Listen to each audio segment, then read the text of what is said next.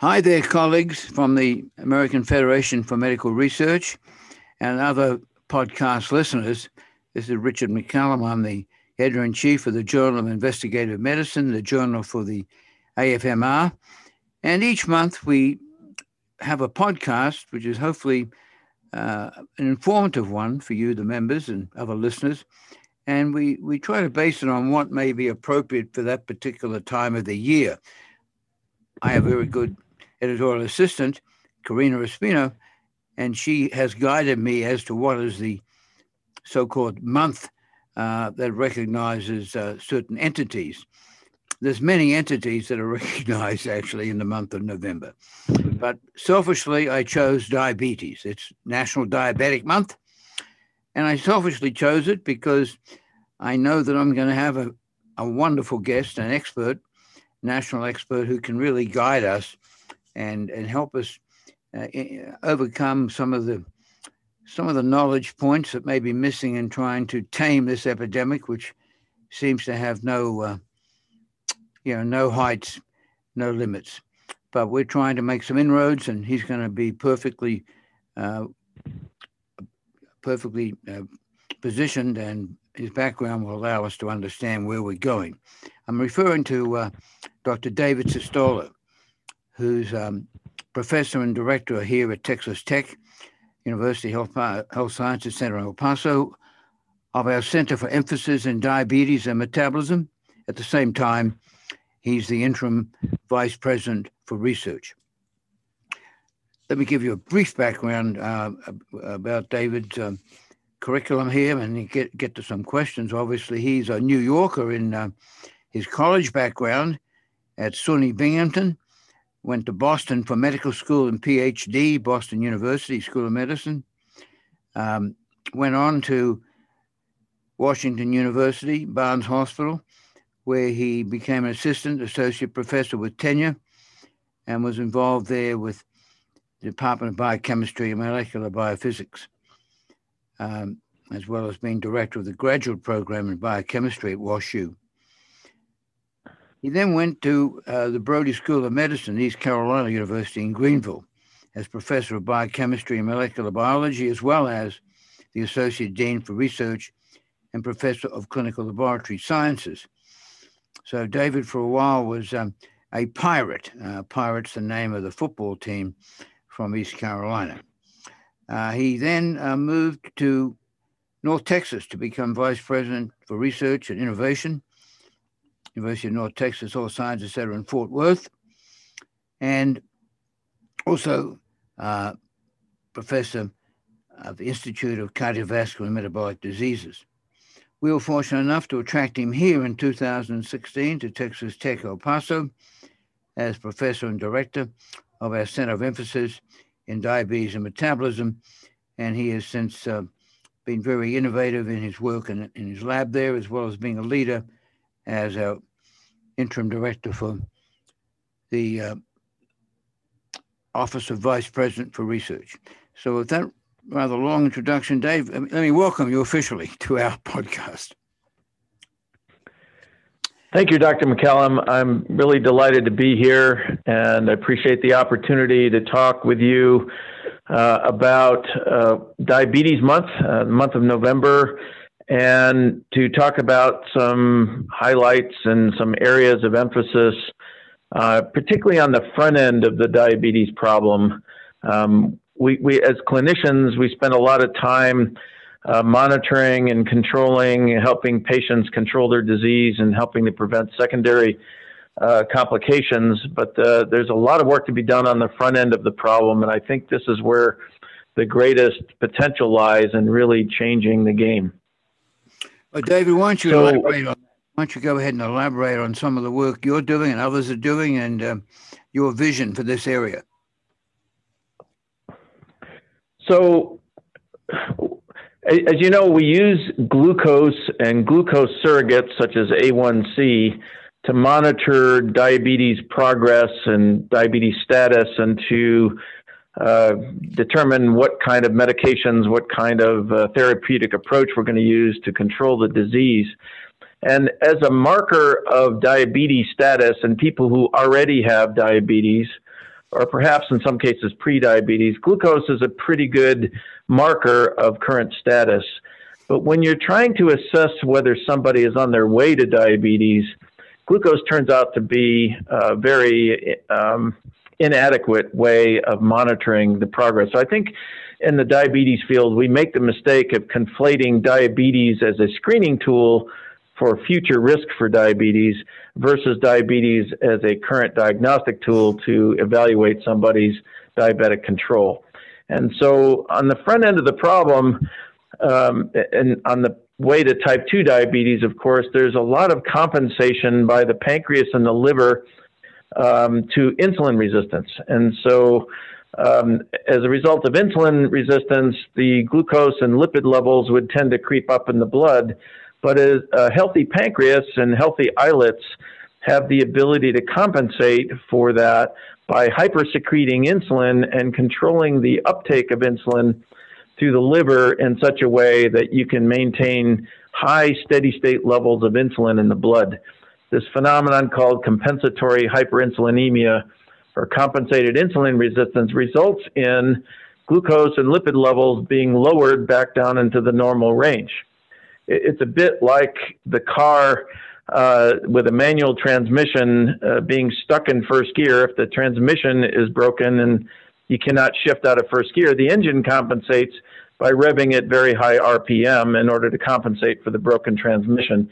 In effect, that's what the pancreas and the islets are doing, is compensating for insulin resistance in liver, muscle, and adipose tissue by maintaining high levels of insulin in the blood. And the body can do this for quite some time, in some cases for years, maybe even decades.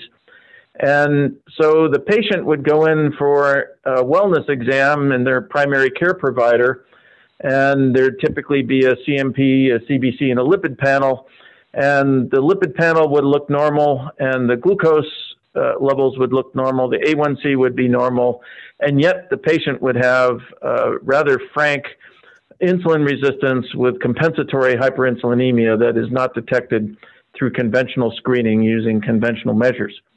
So our group is set out to try to better understand the front end of the problem and to try to understand how to address it. And so individuals with compensated insulin resistance do not meet the criteria for prediabetes and do not meet the criteria for metabolic syndrome. When you think about the 5 criteria for metabolic syndrome, 3 of the 5 are lipids and glucose related.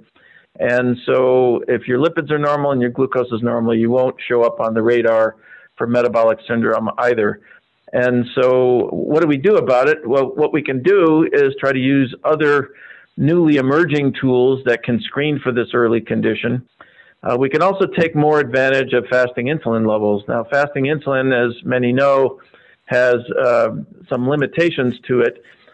It's not a perfect marker for detecting compensated insulin resistance, but a positive or a high level of fasting insulin is certainly a clue to the clinician, especially the primary care provider, that indeed there's a very good chance that this subject has compensated insulin resistance. If the insulin is low, then it's ambiguous because there's a high rate of false positives with fasting insulin levels. So our lab has actually come up with some new tools for addressing this. And the tools are based on leveraging the unique surveillance properties of water molecules. We tend to overlook water because it's so ubiquitous and abundant in the body, but there's a reason why it's ubiquitous and abundant, and that's because water can hydrogen bond with virtually every protein and lipoprotein in the blood and with many other components of our cells. And so if you can somehow capture water's ability to surveil changes in proteins and lipoproteins, you end up with a global view of metabolic shifts that are going on in the body. And of course, this compensated insulin resistance phenomenon results not only in insulin resistance itself and the changes to the shape and number of lipoprotein particles in the blood, it also results in inflammation and clotting factor abnormalities and acute phase response, if you will. That's a relatively subtle one. And if you're not looking for it, it's easy to miss. So we've come up with a new tool that utilizes portable magnetic resonance devices to be able to capture this information that's being viewed through the eyes of the water molecules in whole blood, plasma, or serum. And the portable magnetic resonance device measures T2. It's the same T2 that we think of in T2 weighted imaging in MRI, but in this case, we're not imaging. We're literally measuring or quantifying the T2 using a portable device about the size of a toaster.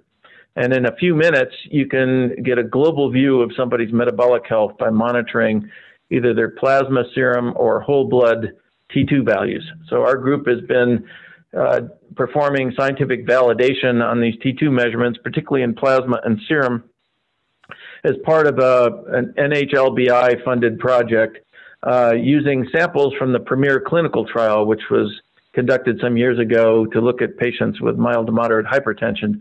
But in this case, we're using the samples from the Premier trial and a secondary analysis of Premier in order to scientifically validate T2 as a tool for detecting or screening for compensated insulin resistance, but also to see how this condition and the T2 values respond to the lifestyle interventions that were part of the clinical trial.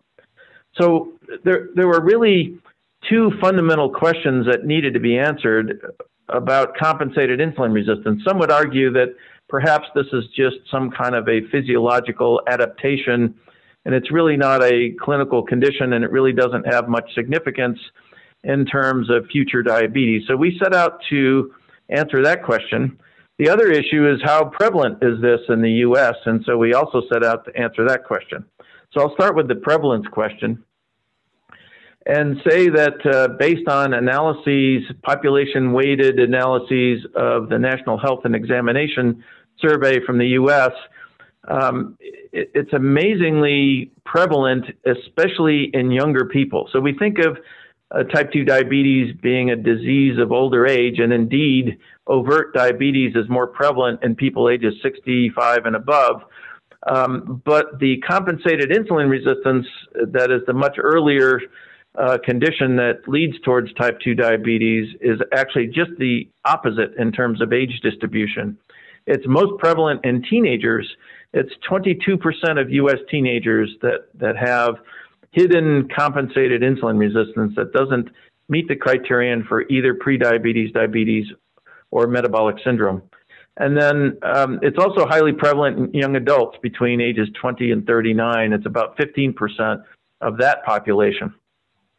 So it's highly prevalent in the US, especially in younger people.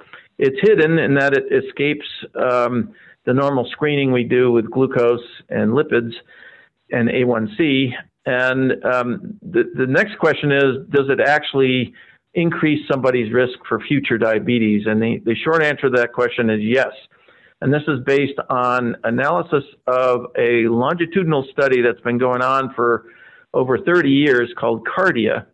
And CARDIA set out to look for risk factors for future cardiovascular disease, but it also turns out to be a very good prospective study for studying future diabetes, as type 2 diabetes takes years to decades to develop. And so the CARDIA data set starts with individuals ages 18 to 30, so people that are right in that age range where compensatory hyperinsulinemia is very prevalent. And it followed them for 30 years. And what we found is that compensatory hyperinsulinemia or compensated insulin resistance almost triples an individual's risk for future diabetes if you analyze it in a raw sense. If you correct for other known risk factors for diabetes, it turns out to be a doubling. But that's a rather dramatic result, and a result that we had reported about a year ago. And so I think what we have here is we have a highly prevalent hidden condition, prevalent in teenagers and young adults, that's not picked up by conventional screening, that increases, nearly doubles an individual's risk even after correcting for other well-defined diabetes risk factors. So we have in this diabetes pandemic a major problem at the front end where we're not picking it up and addressing it in the beginning in order to preserve pancreatic beta cells and prevent individuals from not only becoming overtly an overt diagnosis of diabetes, but also preventing prediabetes and saving the pancreas as a result. So some really outstanding work by Ralph DeFranzo and colleagues showed a number of years ago that by the time you develop prediabetes, impaired glucose tolerance, or even impaired fasting glucose, you've already lost about half to 2/3 of the secretory capacity of the beta cells for insulin. And so, in effect, when we screen for prediabetes, we're picking up a condition that's already pretty far advanced. And so the goal is to identify compensated insulin resistance early on, to fix it through improving insulin sensitivity early on, and save beta cells from losing their ability to secrete insulin. And that's the approach. Yeah. Well, Dave, that's amazing information. I've certainly heard one of your lectures before, but it's always I always pick up new pearls. So, as a clinician who tries to be astute, do any of these so-called compensated hyperinsulinemics have any subtle signs? Like we look at, obviously in type 2 diabetes, we don't think about weight loss. We think about weight gain. We think about, in diabetes otherwise, polyuria, nocturnal urination, subtle weight loss. Are there any clinical differences among these teenagers and 20-year-olds that are floating around that could be picked up by an astute clinician, or is it really totally underground?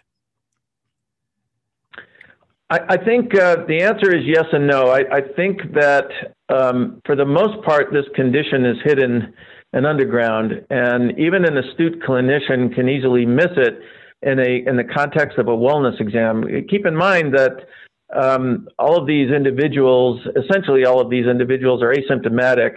The only reason they would be in the physician's office is for a wellness exam, and even when you run the standard of care wellness exam with appropriate blood screening, none of those markers would show this. So you have to have, I think, in many cases, some index of suspicion.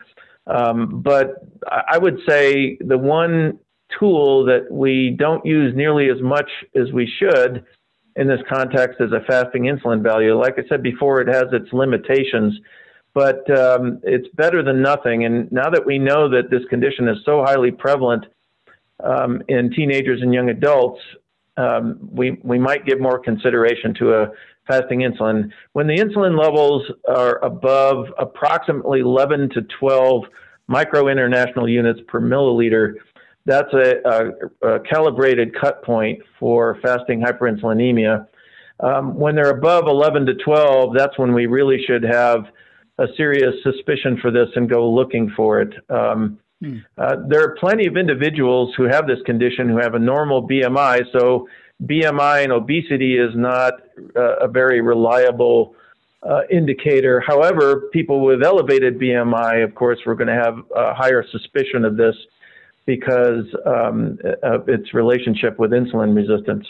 But there are plenty of people with normal BMIs that slip under the radar that have this condition as well. So, how about the fact you said that the pancreas is already suffering probably 50% or more loss of pancreatic beta cells over time before you get traditionally a positive hemoglobin A1C or some other test? Can there be, or is there some move afoot to try to restore, preserve, or improve the residual pancreatic remaining function, or try to compensate for what's been lost? Can that be addressed earlier in their careers as well?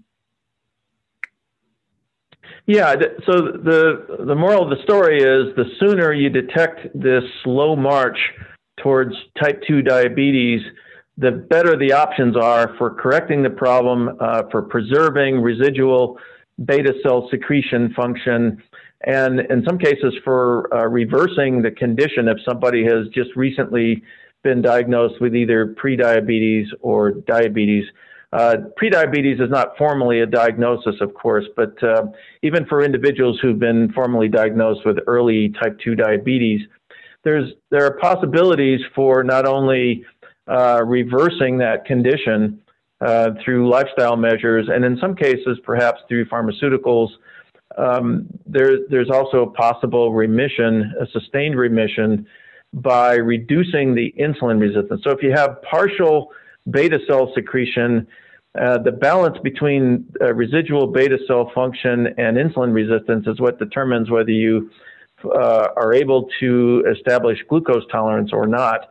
And so if you can reduce the insulin resistance in people with residual beta cell function, and then of course you can push them back towards a non-diabetes phenotype. And the degree to which that residual function exists determines how far you can go with that. For people in the prediabetes category, you certainly can slow down the progression towards type 2 diabetes and hopefully prevent that progression if you can reduce insulin resistance and preserve existing beta cell function. This sort of brings up the whole work that was done through the U.S. Diabetes Prevention Program, an outcome study. In that study, they showed that either with lifestyle measures or metformin, you could delay and in some cases prevent the progression of diabetes.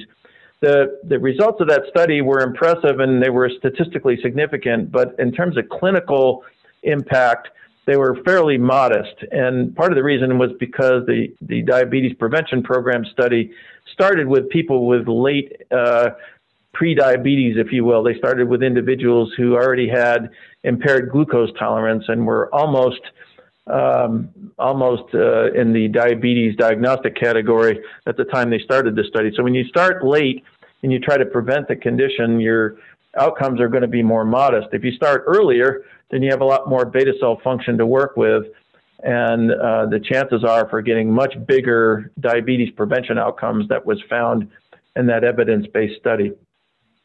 The study design started with people late in the course of prediabetes, partly because of the pragmatic challenges of how many years it would take to have enough incident cases of diabetes to be able to do the study.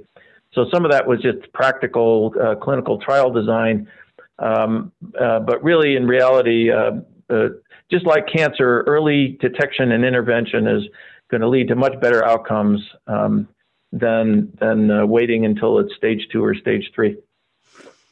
Has there ever been any interest in taking someone with a hemoglobin A1C less than 6.5 and teenagers or young adults and doing a study where half are on metformin for 10 years or 12 or more and half are not? It's sort of a prophylactic metformin study. I guess there's other drugs that might preserve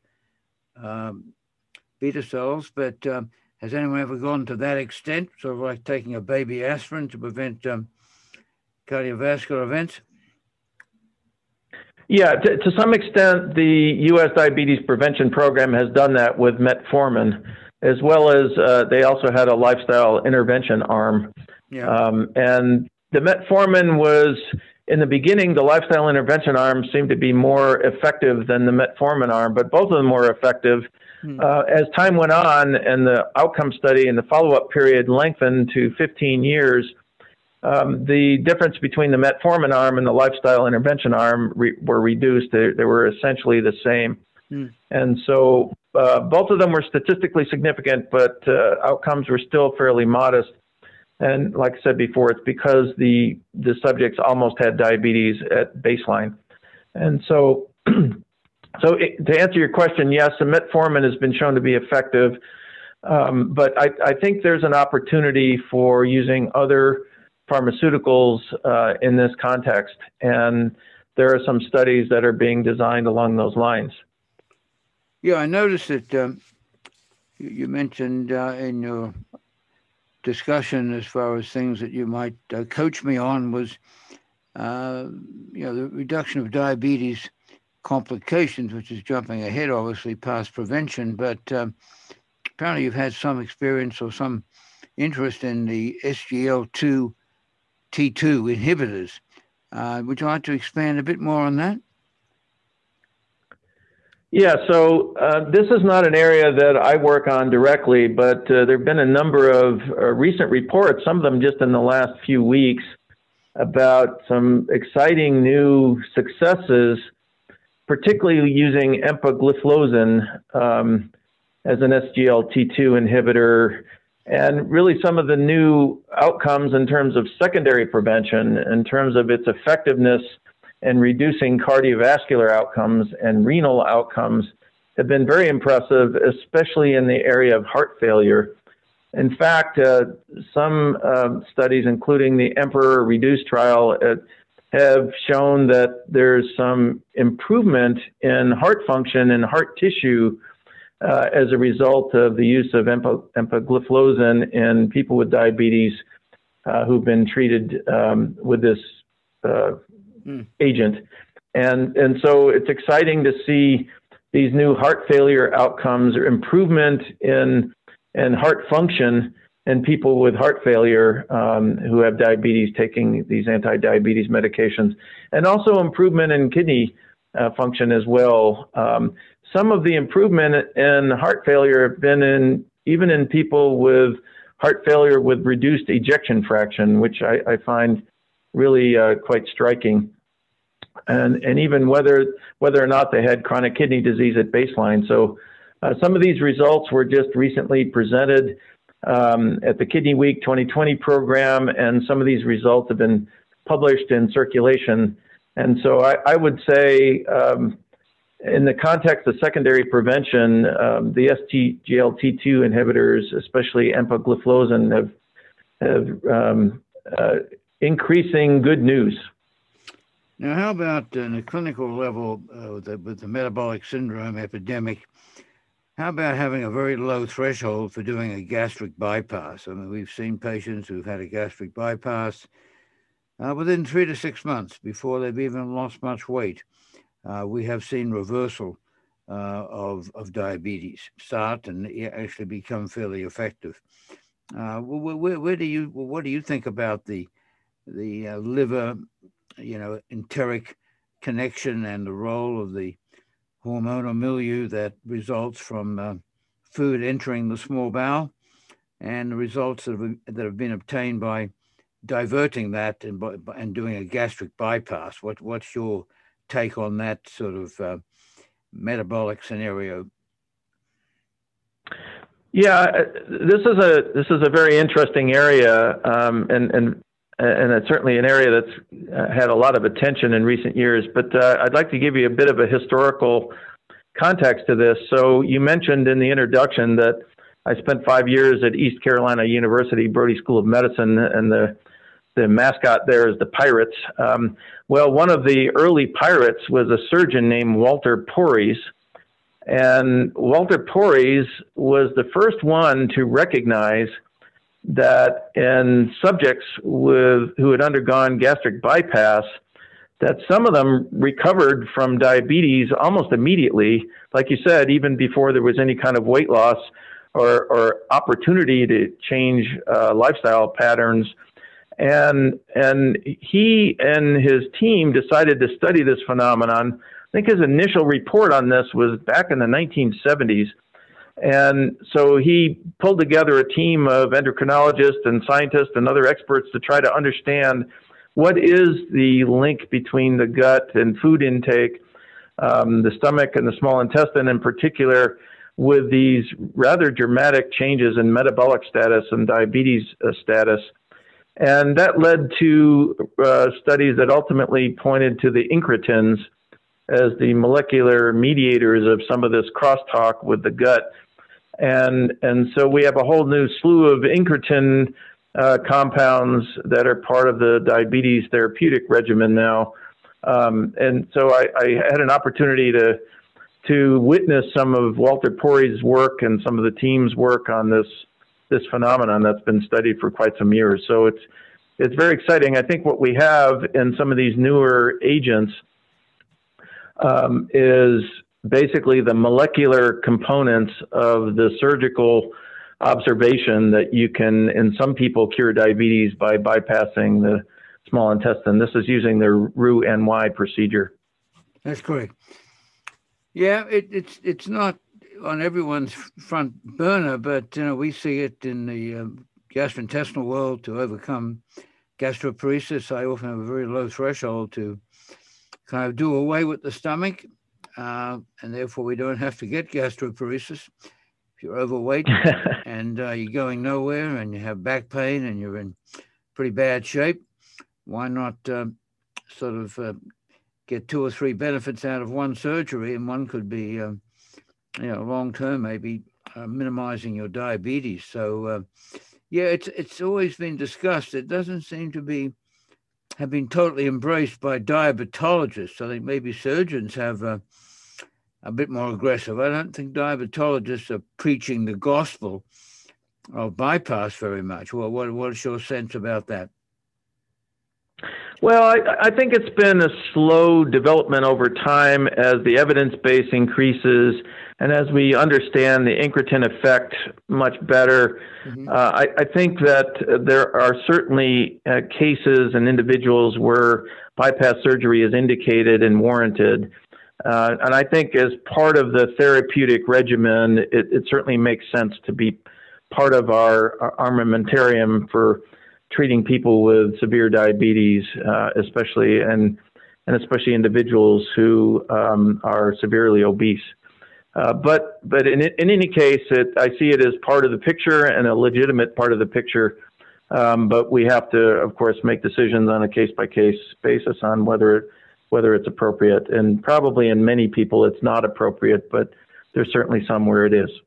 Well, I can't let you go, I guess, without, taking asking you a question about your other role and how you manage a research empire in a pandemic, and any tips or predictions as to how it's going to change the world of conducting basic and clinical research over the next few years, and what's your take on how we're going to have to adapt to a sort of a hybrid lifestyle somehow?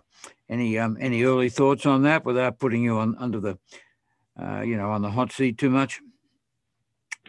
Yeah, it's been quite an adventure since early March. So the president of the university asked me to, rather suddenly and unexpectedly from my perspective, he asked me to fill in as the interim VP for research for the university. I had held that role in another university. I was hired into that role in that case. But here I was suddenly asked to fill in, and that was early March. Within about 2 weeks, we were really beginning to wrap our heads around the full sense of where this COVID pandemic was going. And so I got very quickly thrown into a national conversation with counterparts at other universities, trying to figure out what do we do with our research operations during this. And this demanded a lot of attention and took a lot of our time to figure out to what extent are we going to close down research operations. And then once we got through the initial part of the pandemic, then we had to figure out how are we going to reopen our research laboratories and research clinics in such a way to not endanger our staff, our patients, our research subjects. And so that really occupied much of the month of April, May, June, and even into early July. But by July, we had figured out a way, and enough was understood about reasonable basic precautions for COVID so that we could reopen our research projects with limited operations. And that's where we've been operating since early July. As our projects have been able to move forward. We've taken precautions by screening the people coming into our buildings, by insisting on the use of masks inside the buildings, by doing the most we can with reasonable social distancing while at work, as well as while we're on lunch breaks and other activities within our buildings. And we've been able to do this without, at least at this university, we've been able to do it without any detectable cases of COVID spread within the university. We've had to deal with some staff members in the university who catch COVID from family members and from community exposure, but we've been able to function for the last few months without any known cases, any new cases of COVID from campus spread. And so I think if the vaccine comes, which it's about to come, a series of vaccines, if we're able to conquer COVID that way, that's the best way. But if there's a lingering effect of the COVID pandemic, I think we'll be able to indefinitely continue our work with this limited operation mode and be able to take reasonable precautions so that we can continue research.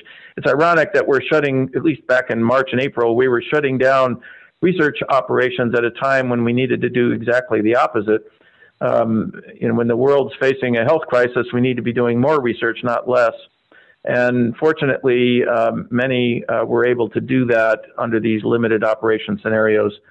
I think the vaccine will change the landscape going forward. I think this is a short to medium term challenge for us now.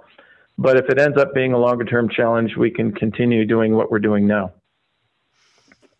Well, I really appreciate your time, Dr. Stoller. This has been very informative. I think clearly you're tapping into the future of diabetic control.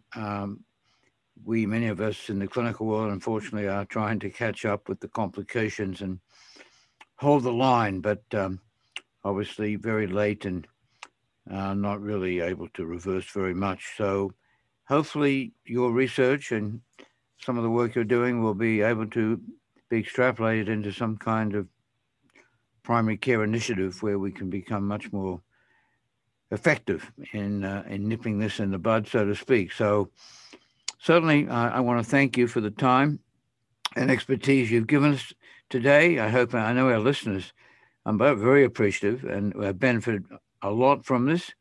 And we look forward to, I look forward to working with you, obviously, as a collaborator here at Texas Tech. We're so fortunate to have you. And I think on behalf of all our listeners, want to wish you and your family the best for Thanksgiving and to, in a city that's under siege, namely El Paso, Texas, to remain safe and well. Thank you very much. Thank you, Dr. McCallum. Thank you, Dr. McCallum. I appreciate the opportunity. Our primary goal is to translate these new screening tools into the clinic, especially the primary care clinic. And thank you. This is not just a scientific exercise. It's really ideally going to translate into real change in the clinic setting.